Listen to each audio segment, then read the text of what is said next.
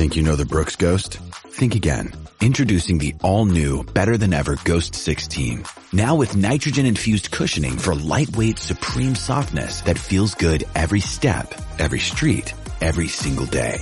So go ahead, take your daily joyride in the all-new nitrogen-infused Ghost 16. It'll turn your everyday miles into everyday endorphins. Let's run there. Head to brooksrunning.com to learn more. Mother's Day is around the corner. Find the perfect gift for the mom in your life with a stunning piece of jewelry from Blue Nile. From timeless pearls to dazzling gemstones, Blue Nile has something she'll adore. Need it fast? Most items can ship overnight. Plus, enjoy guaranteed free shipping and returns. Don't miss our special Mother's Day deals. Save big on the season's most beautiful trends. For a limited time, get up to 50% off by going to BlueNile.com. That's BlueNile.com. Hi, I'm Maria. And I'm Mike. And we're Team Ready. Black Hills Energy knows your home is where your heart is, so they want you to be ready. It's all about keeping you safe, prepared, and making your home as energy efficient as possible. Everything from how to weatherize your home to how to stay safe during extreme weather. Be ready for anything. Go to blackhillsenergy.com/Team Ready. Here's what's cooking on today's Sports Stove podcast. This is our ACC Football Preview episode. But before that, we're going to be joined by a minority owner of the Green Bay Packers. Talk about all things Aaron Rodgers and everything going on there. That's what's cooking on today's Sports Stove podcast. From Belly Up Sports and the Belly Up Podcast Network, you're listening to the Sports Stove Podcast with your host, Vince Stover. Welcome into a new edition of the Sports Stove Podcast. I'm your host, Vince Stover. I am joined, as I often am, by my dad, Dale Stover. Dad, welcome into the program. How you doing today? Doing good. Excited to be here. Appreciate it. Yeah, we've got a lot to talk about. I want to start off by saying thank you to our sponsors, Skull Candy and Yeti Coolers. In the podcast notes and descriptions, you'll find the links for Yeti Coolers and for Skull Candy. Please go on there and click on those links, get to their websites, and what you'll find there are some great deals going on right now. Yeti has their new luggage line out as well, so that's worth taking a look at. And then still some great deals on the Dime True Wireless earbuds from Skull Candy. Great deal there, so make sure you go check those out as well. All right, Dad, we've had some interesting happenings over the last couple of days. Since the second day of the NFL football draft, we have been saying, and I have been saying, that Aaron Rodgers will be the starting quarterback for the Green Bay Packers in Week 1. And, unless there's injury or COVID issues, that's going to be true. I also said that I really thought he was going to sign an extension. That's beginning to not look true. So I'm batting 500 right now on the Aaron Rodgers situation. But he reports today to camp. He showed up. I was following my sources at the Green Bay airport earlier today to see when he was going to land, but landed in good time, made it in, and is with the team now. Everything seems to be relatively back to normal, at least for the start of the season. So go ahead and give me your thoughts on Aaron Rodgers, Green Bay Packers, and all that's happened and all that may still come in the Aaron Rodgers situation. Well, like I said, I thought he would come back. He did. It's been very interesting. Obviously, you still hear a lot of things. In the next couple of days, it should get some clarity on exactly what the agreements were that were reached and where it's going to be. I'll be very interested to hear comments both from him and from the team, which surely we will in the next few days. Be interesting to hear what's said, how it's said. I think it'd be good for him to explain as much as possible. Teammate-wise, I think they'll be excited that he's there. I saw a picture of him coming into Lambeau Field today. Looked like he always did. I think he'll, tomorrow it'll be just like always. He'll go out of his way to meet the rookies, be a help to people there. Probably a lot of joking around, some different people. Boyle's not there now and different ones there. But I would think the team will be glad to have him. I'm sure the coaching staff is glad to have him. They're probably doing some work tonight, but I don't think that'll be any problem with him, catching on there. There are a lot of practices this year open to the public. So you're going to have the public there pretty quick. It will be interesting. I think he needs to handle it right so the reaction is right from the fans. But I think overall people be excited. We got a lot of people back. There's reason to think the Packers will do real well this year. And again, I'm glad he's back. I've been very frustrated at some of the things he's done or how it's been handled, but I don't think we know all the issues.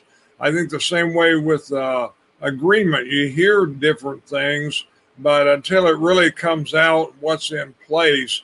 But I know the general tenor from the coaching staff, from Matt LaFleur, from everybody will be, hey, let's play football. We're here to play football now. And that'll be the overriding theme. But obviously the media won't let that be the only theme. So two questions come out of that. Number one, let's start with this one, the players in the locker room. A lot's been made throughout this year. You've said things throughout this year about, if he's supposed to be good friends with these guys, how are they going to take this? It seems like overall players have been able to understand the business side of things and how things work. But then you get the news comes out that he wants Randall Cobb on the team, and the reports are coming in that Randall Cobb is coming back to Green Bay. So if you're a wide receiver in Green Bay and you're not named Davante Adams, how do you feel about Rodgers saying, I've got to have my guy, Randall Cobb, with me, or I'm not coming back to play?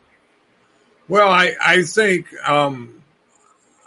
it'll be the guys that were lower on the depth chart that'll be affected. I think the top two or three guys won't be. I think they've made good headway with having good chemistry with him. I think Scantling made big strides. People have more confidence in him. I think his speed is the big thing. Now you're going to have Amari Rodgers, who also has a lot of speed there. But I think Lazard is very tight. Tight end, I don't think there's any problem with that. I think Funchess will have a hard time making the team now. The thing about Randall Cobb is he's going to have great chemistry with Aaron Rodgers. There'll be no doubt about that. I think it gives Rodgers another target that, he knows exactly where he's going to be from there. But again, he developed a lot with Tanyan last year. I think the players are going to be okay, with Aaron Rodgers. Now, it depends, again, what comes out, what other demands are made. I mean, you already have Mercedes Lewis there. I think that was a move to, please Rodgers, even though he's a good guy, very much a leader in the locker room. And I think that's where Cobb is going to fit in to some extent also. I don't think he will be a problem with his attitude and how he does things. But we'll see more of that in the next few days. Yeah, Cobb was not happy when he left Green Bay. He didn't necessarily love the front office when he left. And now you've got two disgruntled guys, and you might be able to add Davante Adams to that. We're not really sure yet on how he's feeling. That's not good, especially if they come in with the concept that Rodgers is going to play one more year and then they're going to trade him. Well, you know how it gets, Dad. You were in a position of authority for many, many years. And when someone knows that, hey, my time's almost done and there's not much they can do to me, that's a dangerous spot to be when you're in the position of authority. And I have to admit, I'm a little worried about how this is going to go. If they're winning games, everything will be fine. But if there comes any at all adversity in this season, my fear is it's going to get ugly really, really fast there. The other things to consider, Dad, is the fans. And as well as anybody, the Green Bay Packer fans, they don't take lightly to when they feel like they are jilted. The Brett Favre stuff, he made it very clear that he wanted to go play for Minnesota. Packer fans were not pleased with that, even though his time in Green Bay was done. The fact that he made it clear he wanted to go play in Minnesota, and now eventually the fans forgave him. Eventually everybody got over it and everything was fine. now Aaron Rodgers is in this situation where he's saying, hey, I want out. And he's been saying it now this year, and he's made it very clear that he does. You know, if Aaron Rodgers goes somewhere next year, they trade him at the end of the season, whatever it may be. I still think the landing spots for him, we'll talk about this more next year, but Denver, Vegas, and Miami make the most sense. But nonetheless, if he goes somewhere else next year, and if this year it comes out where it for sure is, hey, this is his last season in Green Bay, do you think that the Packer fans are actually going to be okay with this? Or do you think he comes trotting onto the field for the first regular season game? He might hear some boo birds coming out of the stadium. Oh, I think there's no doubt about that. People are very frustrated with him. I don't believe it'll get into a situation where we really know during the year that he's not coming back. If that happens, then yes, I think that would be very frustrating for everybody, and that would turn into a real mess. He may know, the Packers may know, but I think the Packers are very optimistic, trying to make changes, trying to do things, which the front office may need to make some changes.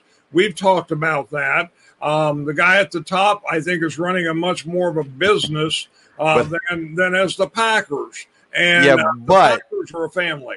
The changes that need to be made are not going to be made because the one that needs to be made is the guy that's making the decisions. So he's not gonna fire himself, and that's where that's what needs to change. Ultimately, is the guy that's calling the shots. No, but the board could have something to do with that. Obviously, Rodgers is going to have to comment about how he feels about Goody, how he feels about Murphy. I think he's already clear about Matt LaFleur, that he really likes him. I think going into the season, there's going to have to be some understanding whether there's going to be workability, especially with, I can't believe that Goody is necessarily the big problem. Maybe he is. I don't know. He drafted Jordan Love. But I think he can, I think that can be worked out from there. And again, we'll see how Rodgers handles it. I mean, if they have great success and he, says, hey, I want to come back, I want to keep being a part of this, but I don't want to be on the other end of that. Not if it's going real well. But we'll see. Again, I think it'll be interesting to see how he patches stuff up. He may just say, hey, I just need to get along with the players and the coaches, and I don't think that'll be a problem. But he's been very complimentary of the fans, about Packer fans, about Lambeau Field. As much as any guy from out on the West Coast, he's tried to fit in Wisconsin. He's talked about having a Wisconsin driver's license. He's talked about the grocery store that he loves the commercials of. He has really tried to fit in Wisconsin. He's involved with the Bucks. So I don't see him all of a sudden saying, I don't care what anybody thinks about me. I don't believe that'll be it. And I think he's had plenty of time to know how he's going to address this. I don't think he just decided in the last couple of days that he was coming back. No. I think he's known that. And Aaron Rodgers usually has a plan for what he's going to say and what he's going to do. I don't think that there was very few days at all since the draft where anybody in the front office or in Aaron Rodgers' camp thought that he was not going to be in at the time that he came in and play for the season. I don't think that was ever really in question. The question is how much longer will he be in Green Bay? Will it be past this year? Has always been the question. And that's what we've been telling everybody, from the get-go is, hey, this season, there's no other option. He's the starting quarterback for Green Bay, and he'll be there when he has to be there, which is today. And from there it is what it is. But I have to admit I'm concerned as a Packer fan, as an Aaron Rodgers fantasy owner. I'm concerned that things might not go smoothly because let's face it, he's kind of gotten into this mindset now where I just got to make myself happy. As long as I feel happy, I'm fine. Well, he's not going to be happy if the crowd's booing him and if they're losing games, and it's going to get really, really ugly really fast if that happens. But this is a team that has won 13 games each of the last 2 seasons. So they're not a bad team. They got a lot of talent on the team, and they are right where they need to be to win a Super Bowl. But, and if they win a Super Bowl, maybe it's kind of like LeBron James in Cleveland, where you say, hey, at least they won another Super Bowl. Now everybody can say, hey, it was worth it. Now he can go somewhere else and everybody will be okay with it. I don't know. But, I don't know. At this point, I got to see, and like you said, we got to hear what's said now from Aaron Rodgers, from the front office. How are they going to handle it now that he's back?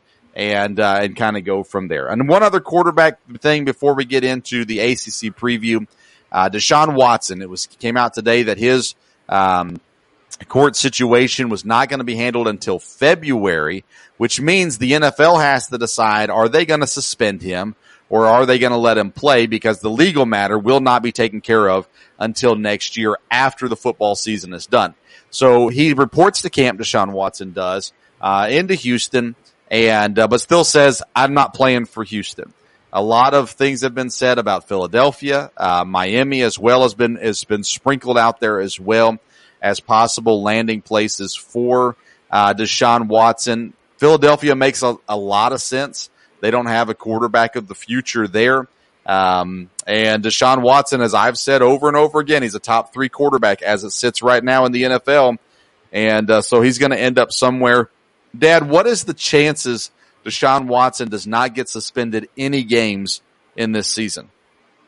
I think there's a good chance he won't, because the legal matter, without there being a legal matter settled, the NFL can worry about an image part of it, and they are very worried about their image a lot of times. But apart from that, without the legal matter being settled, I'm not sure. I'm not sure there. Yeah, it wouldn't surprise me if he's cleared to play until the legal thing is solved, or until more things come up during the year that you just can't, get around. Yeah, there's been more accusations even this week against Deshaun Watson. I would be surprised if he does not get suspended some games, no matter what, just because of the image issue. They can do that. They've done it before.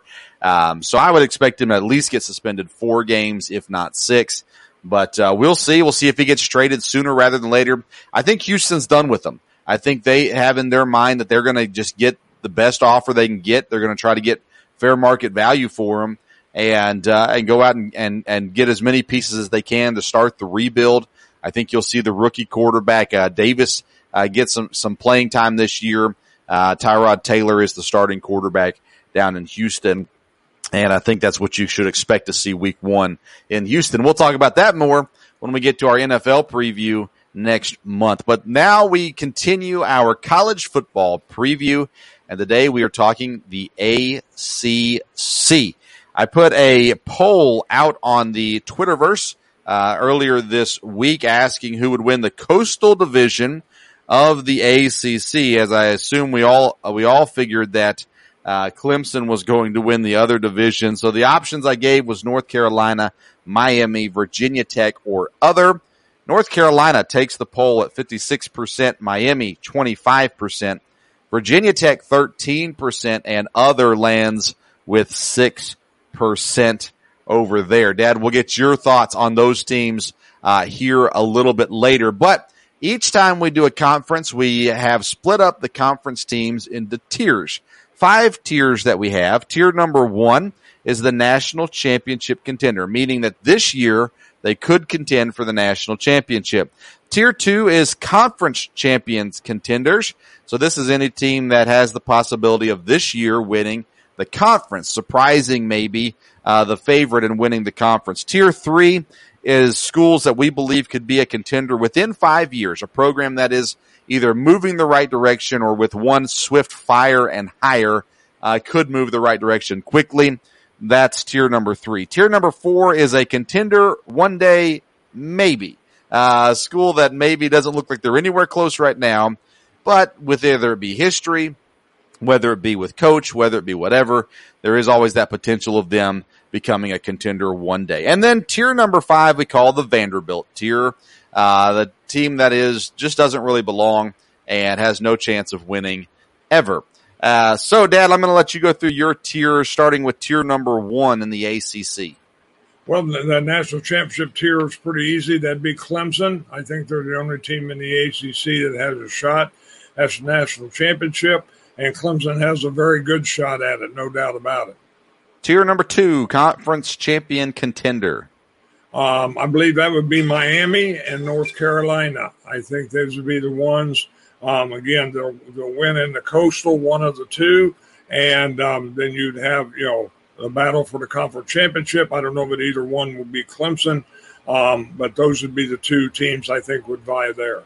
All right. Tier number 3, a contender within 5 years. Again, a little hard to say, but some that seem to be on the rise. I think Boston College. I think Pitt is getting better. Virginia Tech definitely falls in there. I think Florida State will get better. They may have a ways to go yet, but I think they will. And NC State has been doing well, and I think that has potential. So the ones in the 5 years I have was Boston College, Pitt, Virginia Tech, Florida State, and NC State. All right. Tier number 4, contender one day, maybe. One day, maybe Louisville, maybe Georgia Tech, almost put them in the higher category, and then Wake Forest. Maybe they'll improve. They've had things there.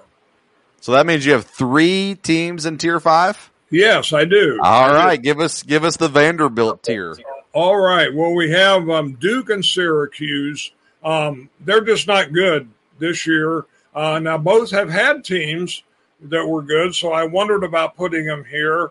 But as far as teams that really are going to struggle, at least this year and maybe for a few years to come, I would think Duke and Syracuse. The other team in the Vanderbilt tier that belongs there is Virginia.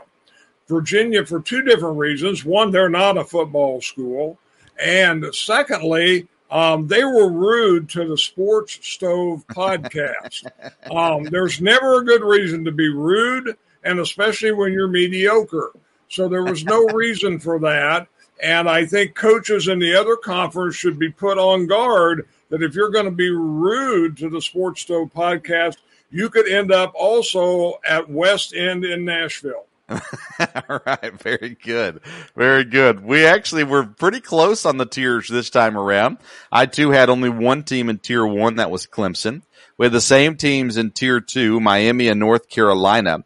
Tier 3, we had 4 of the same teams. We both had NC State, Florida State, Boston College, and Virginia Tech.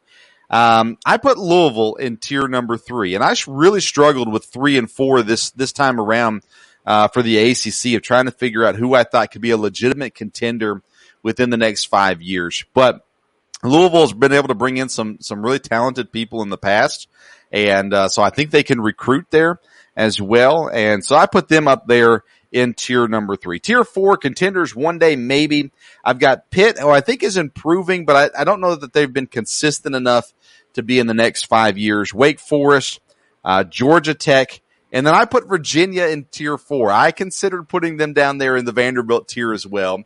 But Bronco Mendenhall has had success elsewhere, which means he could have success at Virginia as well. Maybe they fire him and go with another coach because of, and it wasn't him so much as his people, but nonetheless, the not so kind way of, and you said it great. Why be so rude when you're just mediocre? It's one thing if you're the best in the world, and I don't got time for you people, but, why wouldn't you join the Sports Stove and have a quick conversation about the upcoming season? And by the way, Virginia told me that Bronco Mendenhall is putting 100% of his time into preparing for the season. And so him, nor really any other college football coach would have time for me. But we thank again Tom Allen for joining us on our Big Ten episode not too long ago. Tier number 5 then, the Vanderbilt tier. Last week when we were doing the Big Ten, I put beside Vanderbilt athletically, not academically, but the reality is Duke is academically with Vanderbilt, but they're also athletically with them in football. Not looking good. I really like David Cutcliffe as a person. I think he's a great person, but football is just not working out at Duke. Syracuse as well, same thing. They're just not, football's not their school. They've had good players come through. Some all-time players have come through Syracuse, but at the end of the day, they're not going to contend in the ACC anytime too soon. All right, that brings us down to our Big Ten preview. We're going to start off with the top of the class, pretty much, so to say, the Clemson Tigers. An interesting team nonetheless. They are coached by Dabo Swinney, a very polarizing head football coach. Either you love him or you hate him. He is 140-33 as head coach of the Clemson Tigers. This year they bring in a sophomore quarterback, DJ Uiagalelei. I have to say it really, really slow to get it correct. But he played 9 games last year, threw the ball for 66.7% completion percentage, 914 yards, 5 touchdowns, and 0 interceptions. Their win total is 11.5. They lose a great quarterback and the ACC's all-time leading rusher in Travis Etienne, but they do return 9 defensive starters this year there for Clemson. Dad, give me your thoughts. Don't take too long on it because I got to assume we agree a lot of things here with Clemson. But your thoughts with Clemson coming into this year and the changes that have to be made. Well, I think Clemson is going to be good. There's no doubt about it. I think their strength is coaching. They've been able to keep the assistant coaches there. I think that's been a help. They recruit tremendously. They're one of the few schools that really compete with Alabama and some of the others in recruiting. Even though he recruits a little bit more of a narrow group of players in some ways, he's very upfront about the kind of players he wants. But again, folks want to play for him. I heard him interviewed earlier when they were talking about the NFL draft, and he said this quarterback, if he works hard, he might be the first guy drafted in 2 or 3 years. So, of course, a coach probably would say that, but he does look really good. Doesn't seem like a lot of weaknesses in Clemson. They'll have a couple big, the Georgia game there, and, of course, they've got to be ready to get upset on any week, but they should be fine. Yeah, I think we saw last year from DJ that he is a real quarterback. He's going to be able to step in and play and win football games. And I don't think there's a lot of concern about him there. I think there's a lot of confidence in what he has to give. The biggest question I have for Clemson is their running game. Who's going to be the one to step up? And they've got multiple running backs there. Lynn J. Dixon is the guy to really focus on. They've got 2 or 3 other guys that will get playing time as well. But that's kind of the biggest question I have is replacing Travis Etienne. How are they able to do that? And can they do it successfully? And when it comes to needed improvements from last year, I've got nothing to say. Clemson has been phenomenal for several years now. They are consistent contenders. And every year we're kind of looking at them, Alabama and Ohio State. And at this point, Clemson's been on top as much as Alabama has. So I think you got to put a lot of respect on Dabo Swinney and the Clemson Tigers again this year. I predict them to go 12 wins, undefeated this season. I looked through the schedule and just could not see. Obviously, they could lose a game. You got injuries, you have COVID stuff still that could wipe out different things and ultimately lose a game. But I think they go undefeated, all things considered. That brings us to North Carolina State. NC State is coached by Dave Dorian. He's 55-46 as the Wolfpack's coach. Then you've got redshirt sophomore quarterback Devin Leary, who broke his leg after 4 games last season, but he had 60% completion, 890 yards, 8 touchdowns, and 2 interceptions in those 4 games. Their win total is at 6.5. They've got a really good running back tandem, a very experienced offensive line, and a really good defensive secondary as well. One of the things we're going to talk about a lot through these ACC teams is high expectations. And NC State's coming into this season, I think, with pretty high expectations on them, even though 6.5 is the win total. I think, generally speaking, ACC and ACC fans understand that this North Carolina team can be dangerous. North Carolina State team, can be dangerous. Dad, your thoughts on NC State? I think, again, I think they have potential. They may have overachieved a little bit lately. I think the thing about the ACC is after you get past the top 3 teams, then there's 5 or 6 teams that are all kind of in there. And if any one team, NC State or any of these, can win 4 out of those 6 games, then they're going to be the team that is a little closer to the top. But if everybody beats everybody, then you're going to have a lot of 6-win teams. Good point. Biggest question for NC State is the defensive production up front, with some of the losses.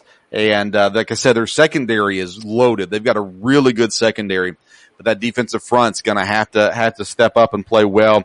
Needed improvement is the turnovers. Last year, they just gave the ball away too much, to be successful. And I think if they protect the football, I think they can have a good season. I'm predicting 8 wins for NC State. That is a couple above their win total prediction. And so we'll give them 8 wins and second place in their division. Next up is Boston College head coach Jeff Hafley. He's 6-5 at BC. They've got the junior quarterback, Phil Jerkovic, and there's a lot of talk about him. Last year, 61% completion percentage. He had 2,558 yards, 17 touchdowns, and 5 interceptions. The win total for them is 7. They have a very fast-paced offense, a lot of passing, and they've got good receivers to go with that system as well. Boston College hasn't been necessarily great anytime recently, but, Dad, what are your thoughts on them this year? I think they're getting better, and they're a team that I think could be at the top of that next echelon in the ACC. I looked at their schedule, and I think they could win as many as 8 games. And if they do, then they're going to be pretty high up there. And I think that, their coach, you hear really great things about him, and should be one of the better teams. Yeah, the offense is really not too much of a question mark. There's a lot of good things when it comes to the offense. Really, all the questions come to defense. The biggest question for them is their defense. Can they make stops? Can they hold? Can they keep the score low on the opposite side, which gives their offense more flexibility? The biggest need for improvement is tackles for loss and for forcing turnovers, something they did not do last year. They did not get into the backfield to get tackles for loss, and they weren't great at getting turnovers either. So those areas have to improve for BC to be successful this year. The win total 7. I looked at the schedule. I've got them right at 7 as well. And I think that's it's not going to be an easy 7 for Boston College, but I think they get there this year and show some improvement. That brings us to the Louisville Cardinals head coach Scott Satterfield. He is 12-13 at Louisville. And I got invited to media day at Louisville, Dad. They said you can talk to Coach Satterfield, but you'll have to do it at media day. And I won't be making it. Sorry, Louisville fans. But nonetheless, they've got redshirt junior quarterback Malik Cunningham. He's 64% completion last year, 2,617 yards, 20 touchdowns, 12 interceptions. Their win total is 6.5 games. They have an experienced QB who has been overhyped to this point in his career. He's yet to live up to the expectations, but he does have a lot of in-game experience. They've got 8 returning starters on offense. Their defense is depleted from last year. Dad, you might be a little more unbiased than I am when it comes to the Louisville Cardinals. What are your thoughts on them this year? Again, I think, the win total is 6.5. Mm-hmm. I think they may be at 6 and could qualify for a bowl. If they stumble, they could be under that. Again, I think they're one of those teams that, unless they really gel and come together, will be right there in the middle. Yeah, so they're replacing 6 starters on their defense. 2 of those will be linebackers, starting linebackers. 2 of the 3 linebackers will be new this year. That's the biggest question mark. Can they replace the guys they lost this offseason? The needed improvement, though, comes on the offensive side of the ball with the run game. Last year, they've got more run game out of Malik Cunningham than really they did out of their running backs. And they need a running back to step up and play well, so they're not putting their quarterback at risk so often. And the O-line play plays into that too. It's not been great in the run game, especially. And so there's a lot of room for improvement with Louisville. I looked at their schedule, Dad, and I was trying to be as optimistic as I could. I couldn't find more than 5 wins for Louisville this year. Now if they come out and the O-line is drastically better, then maybe that does bump up to 6 or 7 wins. But looking at the team they have and at the schedule they're playing this year, I'm sitting at 5 wins for Louisville this year, and a major disappointment for them if that's the way it shakes out. Wake Forest is the next team in the division. Dave Clawson, the head coach, he is 40-45 as the Wake Forest head coach. They'll be starting a redshirt sophomore at quarterback Sam Hartman. Last year, he was 58% completion, just over 2,200 yards, 13 touchdowns, 5 interceptions. Their win total is at 6.5. They have a very fun offense. They really have lower level talent at Wake Forest. They've not been able to recruit the big name players. They're also returning all 11 offensive players into this season, which means they should show some improvement in an area they were already relatively strong in. Dad, your thoughts on Wake Forest? Well, again, anytime you're returning a lot of starters, you have a chance, there. But again, I think it's like we've talked about. They're going to have to win a couple games there in the middle of the pack and dominate some of the last 2 or 3 teams we've talked about to get to a bowl. I was thinking this might be a little bit of a surprise team, but the win total at 6.5, I guess it's not a huge surprise. I've got them at 7 wins. Their biggest question is the offensive line. They're going to be more experienced this year. So as long as they improve with age, that's kind of where it's going to lean a lot on for Wake Forest this season. Their needed improvement is on third down defense and pass defense, though, because their offense is electric and it can kind of get things produced because of the way that it runs. The defense, on the other hand, has to make stops, has to win the field position battle, and they also have to do a better job of keeping other teams score total down a little bit as well. But I think it's going to be a good season for Wake Forest. I got them at 7 wins here this season. Now on to Florida State. Mike Norvell, the coach there, 3-6 in his first year at FSU. They will be starting sophomore Jordan Travis at quarterback. He is a 55% completion, 1,056 yards, 6 touchdowns, 6 interceptions last year. They do bring in a transfer from Central Florida, Mackenzie Milton. He broke his leg, so there's a lot of question of if he's even going to be ready to play, especially at the beginning of the season. If he's healthy, he probably takes the starting job from Jordan Travis, but it looks like Jordan Travis is the starter down there in Florida State. Then you've got 5.5 is the win total for Florida State this year. They really do have some great linebackers. Their run game is improving, and for one of the first times in a while, it seems like there's very low expectations for Florida State. There wasn't championship expectations recently for them, but there was always a little bit of high expectations. Like, this is the year they could turn it around. And this year, no one's talking like that. So there's low expectations for Florida State. A very historic program, Dad, but they've been down a lot lately. Your thoughts on them this season? Yeah, it's kind of sad to see that. You think of Florida State and not being a power. Now, again, I may talk about all this in a little bit, but I remember when all the Florida schools were down. It was a long, long time ago, and then they were able to recover. So we will see. And but Florida State probably, you'd like to see them get to a bowl, but when you look at their schedule, they may be pushed to win 5 games. Yeah, that's a good point for sure. They biggest questions for Florida State is the offense has to get some pop. There's just no electricity coming from the Florida State offense right now. The offensive line and the quarterback play has to be consistent. It has to get better. The needed improvement is, though, on the defensive side. A pass rush is just deathly needed there, and they don't have it right now. They need to find it this season. The secondary also struggled and will continue to do so. The win total is at 5.5. I've got them at 5 wins this year. I think that we might see some improvement in the team, but not necessarily great improvement in the win column.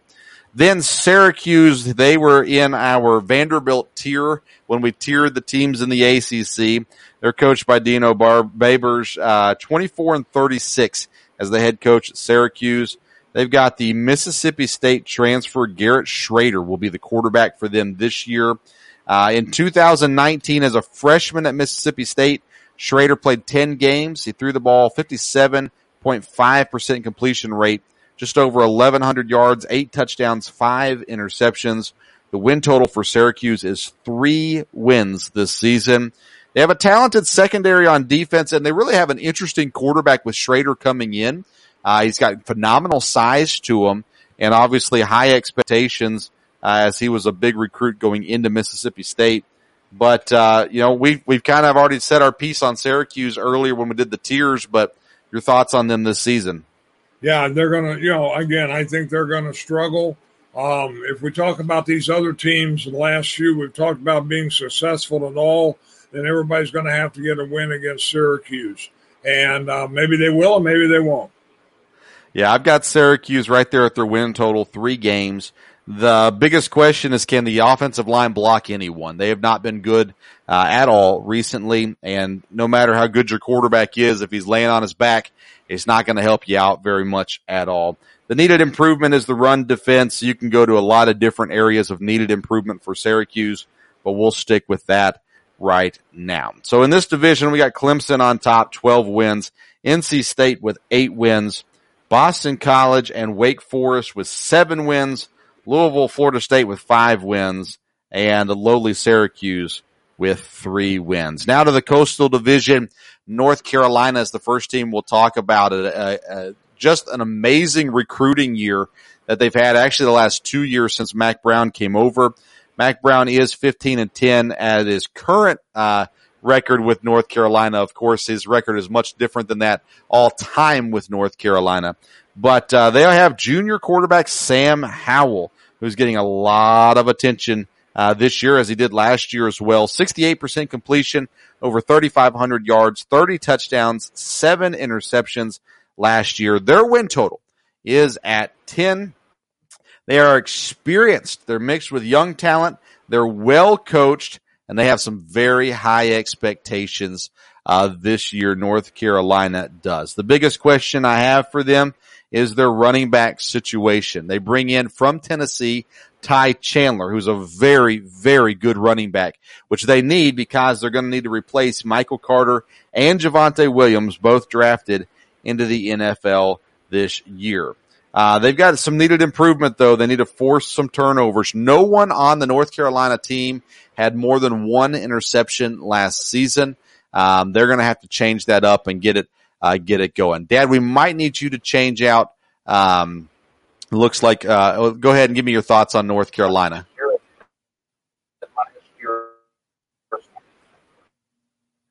Yeah, we're having some issues with Dad's audio. We're going to get him switched out. He'll be back in just a second.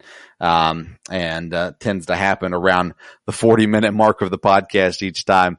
So we're working on that, getting that fixed. But North Carolina, incredibly high expectations this year. Sam Howell is being mentioned as an award winner, Heisman Trophy, top draft pick, all those kinds of things. And when you have that kind of expectation on you, it's going to cause some problems eventually if you don't meet those expectations. And to this point, North Carolina has struggled to meet those expectations. So I'm not sure that they'll be able to or not. We got Dad back with us. Dad, your thoughts on North Carolina Tar Heels football? Not their college classes, not their basketball, but their football team this year. Yeah, I don't know if they'll do quite as well. They're obviously talented. Their quarterback, like you said, looks like he's going to be really good. They have had good recruiting, and I think they're going to be a good team. I don't know that they'll challenge Clemson. I'm not sure. I don't think they'll win the Coastal, but I think they'll win a lot of games. Interesting. All right. Well, I've got them at 10 wins. And in a tough division for sure this year. That'll bring us to Miami. Miami's head coach is Manny Diaz. He's 14-10 as the Hurricanes head coach. Speaking of high expectations for a quarterback, they got De'Aaron King, 6th year for King. Last year, 64% completion, over 2,600 yards, 23 touchdowns, 5 interceptions. Their win total is 9.5 games.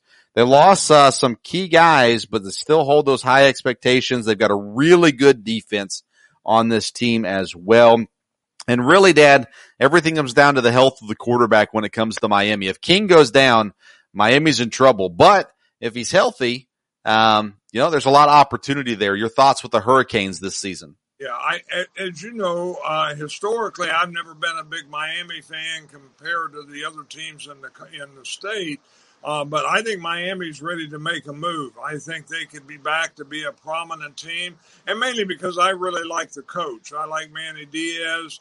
I lived there in Murfreesboro for many years, and Manny Diaz was the defensive coordinator for 2 years at MTSU. And, of course, he went to high school in South Florida. And the kids he recruited to come to Murfreesboro, Tennessee, these kids had never even knew where Tennessee was. Murfreesboro, but he got some very talented kids to come, and he can recruit there at Miami. And I think that's going to be a key with all these teams in Florida. I remember years ago when all 3 Florida teams were down, and Florida State started to make the first move, I think, back up. But I remember, I don't think it was ever official, but when they're recruiting, their deal was, hey, there's enough good players in Florida. If we're not going to get them, then let's don't discourage them from leaving the state, because there's enough players. And then all 3 teams kind of turned around. And it had a lot to do with coaching when you look at that. All of a sudden you had Bobby Bowden, you had Jimmy Johnson, you had Steve Spurrier, and everything turned around. And I think Miami has a good coach. He's done well as an assistant in places that he's been. I think he'll be a fabulous recruiter there in South Florida and in the state. And I think in the next couple of years, you might see Miami back up there when you talk about college football teams that are going to contend. Miami might be one. The trouble in the conference is going to be Clemson. They're always going to have that issue. But it's funny, you talk and not to get off on things, but to talk the next 2 or 3 years, Clemson's going to be good as long as Dabo Swinney's there. Will Dabo Swinney be in the NFL in 3 years? Oh, I don't know. Nobody thinks so. But I think it will be interesting to watch how Carolina does, how Jacksonville does. How do these college coaches transition right away? And Dabo Swinney might give it a shot, and then all of a sudden things change in the ACC, even though they would still be good for several years. But I think Miami's going to do better this year and continue to be on the upswing. The one thing you didn't mention, Dad, was the name, image, and likeness. And Miami's already proven that when it comes to getting some money to their players, now that they can do it out in the open, it's happening. And so you talk about a recruiting tool. Name, image, and likeness is one of those things. And Miami is a place, number one, it's Miami. Number two, by Miami, I mean the city of Miami. It's a pleasurable place for a young high school kid looking to go to college. And then you'd add on top of that the possibility of some good sized chunk of change coming to you if you're a scholarship player as well. So I think there's a lot that can happen for Miami in recruiting in the years to come. I don't trust the health of De'Aaron King this year, and I think everything bases on him. Their O-line also needs improvement. Especially their run blocking, has not been great, and they got to protect the quarterback, yes, but they've got to open up lanes for the running back to get going. That only helps the quarterback as well. I still have them having a good season. I've got them at 9 wins. I'm really worried about King's health and whether or not he can stay healthy. If you got a guy that's been there 6 years and he's had hype over him for 6 years, he still hasn't quite met that hype yet. And part of that is because of health. And so, I'll give Miami 9 wins this year below North Carolina. Next is Pitt. They're coached by Pat Narduzzi, 42-34 in his time at Pitt. He has a quarterback that's in his 5th year, Kenny Pickett. 61% completion percentage, 2,400 yards, 13 touchdowns, 9 interceptions last year. Their win total is at 7. They've got one of the easiest schedules in the ACC. They've got a good quarterback, and they've got a really solid defense. You mentioned Pitt in tier number 3 for you. I had them in tier 4 for me. So what expectations, what optimism do you have for Pitt this year? Well, again, I think when you look at their schedule, like you said, it is an easier schedule. I think they could easily get to 7 wins. It looks like they're moving in the right direction. Again, it's one of those programs that has been good over the years and should be able to recruit. And I think Pitt Pitt will be a team. I think they're one of the teams that's going to win a lot of those games with the teams that are in the middle. So I always have a team in every conference that I make my pick. I look through the schedule and everything, and I just go, man, I could be wrong on this, but I'm just getting the feeling that maybe they go backwards this year a little bit. Even though they've got an easy schedule, maybe that makes them float a little bit where they don't actually get up for some games that they should easily win, and they end up losing a game or two that they should not lose. They need to replace their pass rush. That's kind of the biggest question for them this year. And then when it comes to the needed improvement, it's the run game. They only have averaged 120 yards per game last season in the run game. And when you're playing against some of these guys like Duke, Georgia Tech, Virginia, Syracuse, you're gonna need to be able to run the ball a lot better than that. I've got them at 6 wins. It's still bowl eligible, but that's not a successful season for Pitt this year. And I could be dead wrong. I wouldn't be completely surprised if they have 8 wins and could have had 9 and maybe lost on a last-second field goal or something crazy against one of the better teams. But I've got them at 6 wins is where I just looking at their schedule, that's how I counted it up this year. Virginia Tech is next. They've got Justin Fuente as their head coach. He's 38-26. You look at these records in this ACC Coastal Division, the coaches have done a pretty good job here. Virginia Tech has quarterback Braxton Burmeister. He played 6 games last season, 56% completion percentage, 687 yards, 2 touchdowns, 1 interception. Their win total is 7. This has been a team of underachievers. They've got a very good run game, but they've never met the expectation of the talent that's currently on their team. My biggest question for them is, can the offense continue to deliver? Because the offense has been able to put up points. The needed improvement, though, is on the defense, Dad. They allowed 448 yards per game, 32 points per game, and that usually doesn't lead to a lot of wins. What's your thoughts on Virginia Tech this season? Well, again, I think they have a good coach. One thing about Virginia Tech is they have turned out some good players in the last few years. You always hear Virginia Tech players in the NFL. That always helps with recruiting. You're right, the defense is going to have to be better than that. But again, look at their schedule. I think they could get 7 wins. Wow. Yeah, I've got them at 6 wins. I know their win total's at 7, but again, just looking at the schedule, and I see this team continuing to underachieve as opposed to overachieve. I like Fuente. I think that he has a lot of potential as the head coach. I'm not sure that I trust in Burmeister to be the guy that carries them into improving this year. So I've got them at 6 wins as well. Let's move on to Virginia, the Who's, or some people might say, who? The Virginia Cavaliers, Bronco Mendenhall, the head coach, 38-26 is his record in Virginia. Brennan Armstrong is the head of the quarterback for Virginia. 58% completion last year, 2,100 yards, 18 touchdowns, 11 interceptions. They have their win total at 6. They have a good secondary and an experienced team overall. The big question, though, is do they have the talent to compete? Another team that the coach has done pretty well, but he doesn't really have the talent there. He hasn't been able to recruit the talent necessary to compete with the top of the division. This is a team that should be able to get to bowl eligibility, but they're not even come close to challenging at the top. Needed improvement is turnovers and third down conversions for the offense. They turn the ball over too much, and they don't get the extended drives that they need as well, which puts their defense in a bad place. Dad, your thoughts on Virginia this year? Well, again, I think you pretty much summed it up. I think they could be a team that underachieves. I think they could be the team in the ACC where some of these other teams, they get an upset win. It could be Virginia.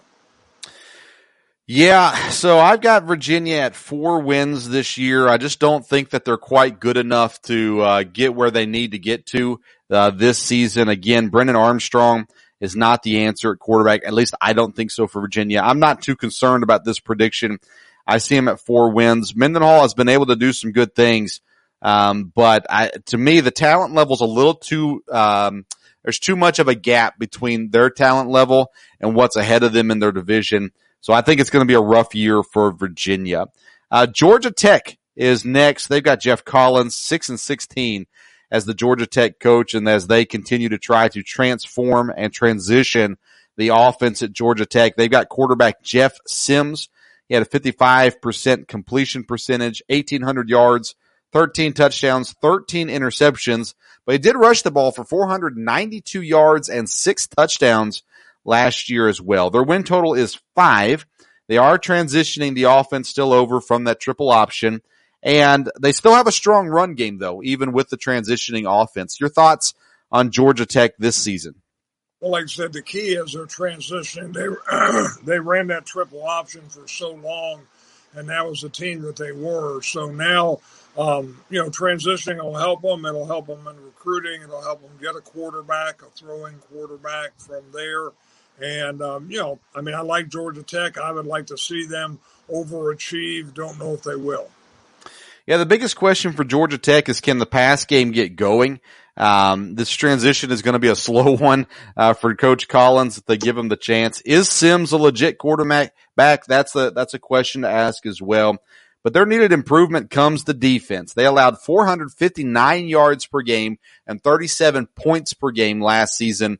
That's not going to work. They're going to have to do better than that. I've got them sitting right there at 4 wins this season because of that struggling defense. Mainly is my reasoning for that 4-win total.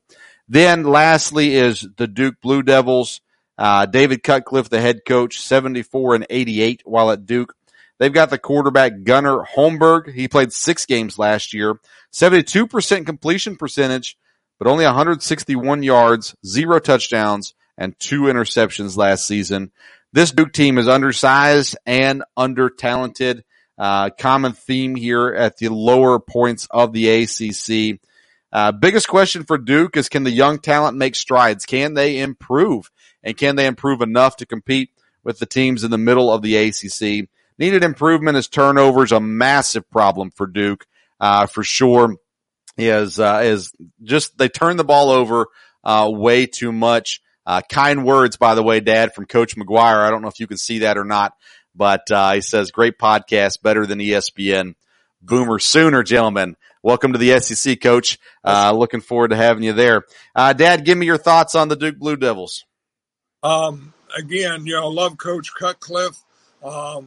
And he had some good teams there when he kind of went to Duke. But Duke, like I said, is in bad shape now. They could really have a struggle to win a conference game. And, we'll have to see at some point. There'll be a new coach there, and they may be able to turn it back around like they did, but they're probably a ways from that. Yeah, I've actually got them going over the 3.5. I've got them at 4 wins also. They've got a schedule that just lines up for them to get that 4th win this season. So I expect them to get to 4, but obviously you don't get too excited about 4 wins. And, good night. The basketball players went to more classes than they're going to get wins this year. So, Duke is still struggling in college football, and, they're going to have to make a change at some point if they want to be competitive. And, we'll talk about it in other episodes later on, even next year, the conference realignment and stuff like that. You kind of got to wonder if teams like Duke, their basketball is going to hold them in a lot of things. But if they get into bigger conferences, it's just going to get harder and harder for the football program, as well. All right, Dad, give me your, I think you had Miami over North Carolina in the Coastal Division, correct? Yes. And then you had, Miami, go ahead. Here be Miami and Clemson in the championship, and it should be Clemson. Yep, I think it's North Carolina and Clemson. Clemson is just the better team at this point. Sam Howell, he has an opportunity this year to boost himself to the number 1 overall draft pick. He could do a lot of good things for North Carolina, but it's, Clemson is so talented.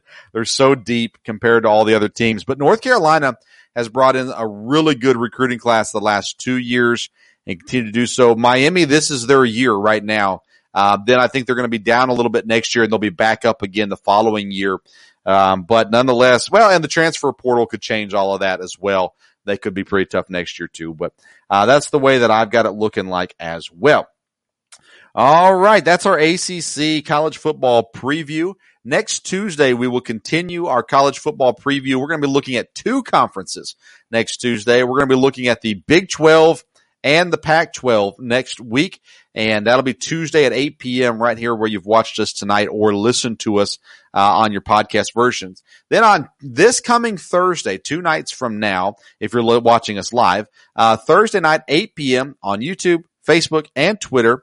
Dad will not be with me on Thursday, but we will be rejoined by Graham Wallace, who was with us a number of episodes back. We're going to talk the baseball trade deadline. And then we're also going to be joined by former Milwaukee Brewers pitcher, current broadcaster, Tim Dillard, is going to come on, and we're going to talk all kinds of Brewers baseball. We're going to get into all the fun things of the second half of the season for Milwaukee, currently leading the way as they are. So, it's going to be a good conversation. Dillard is a character, to say the least, and so it's going to be fun to have him on. We're going to have him for about 15, 20 minutes on Thursday night. And the whole podcast is going to be baseball oriented. Even though the NBA draft will be going on as we record that podcast, we're going to talk baseball on Thursday evening. All right. Make sure you click the links for Yeti Coolers and for Skull Candy. They have some great deals going on right now. If you use the link that's in the YouTube description or in the podcast notes, we would surely appreciate it. That way they know that we sent you as well. I want to say thank you to a local company here in Lexington, Ale 8. You can't see the bottle, but it's a ginger ale locally made here in Kentucky. And, we're working hard to get them to partner with us. But nonetheless, we'll give them some free advertisement along the way, which you can get at most Cracker Barrels. You can find some Ale 8, their great Kentucky made ginger ale, for you as well. All right, Dad, any thoughts before we close out the episode? Nope, like I said, it's been great thinking about college football and football starting again. And, it won't be long. I keep seeing the high school teams practicing. Yeah. And, college will be back. The NFL, everybody's coming back to training camp now. So it'll be football season. I'm up here in Ohio. It'll be football weather pretty quick. So excited about it. Yeah, I've got my first high school football game. I call them on the radio stations here locally coming up here at the end of August. And everything is definitely in full tilt right now for football season. Thursday night, we're talking baseball with Tim Dillard and Graham Wallace. Next Tuesday, we're talking Big 12 and Pac-12 football. Until then, we'll see you around the sports stove.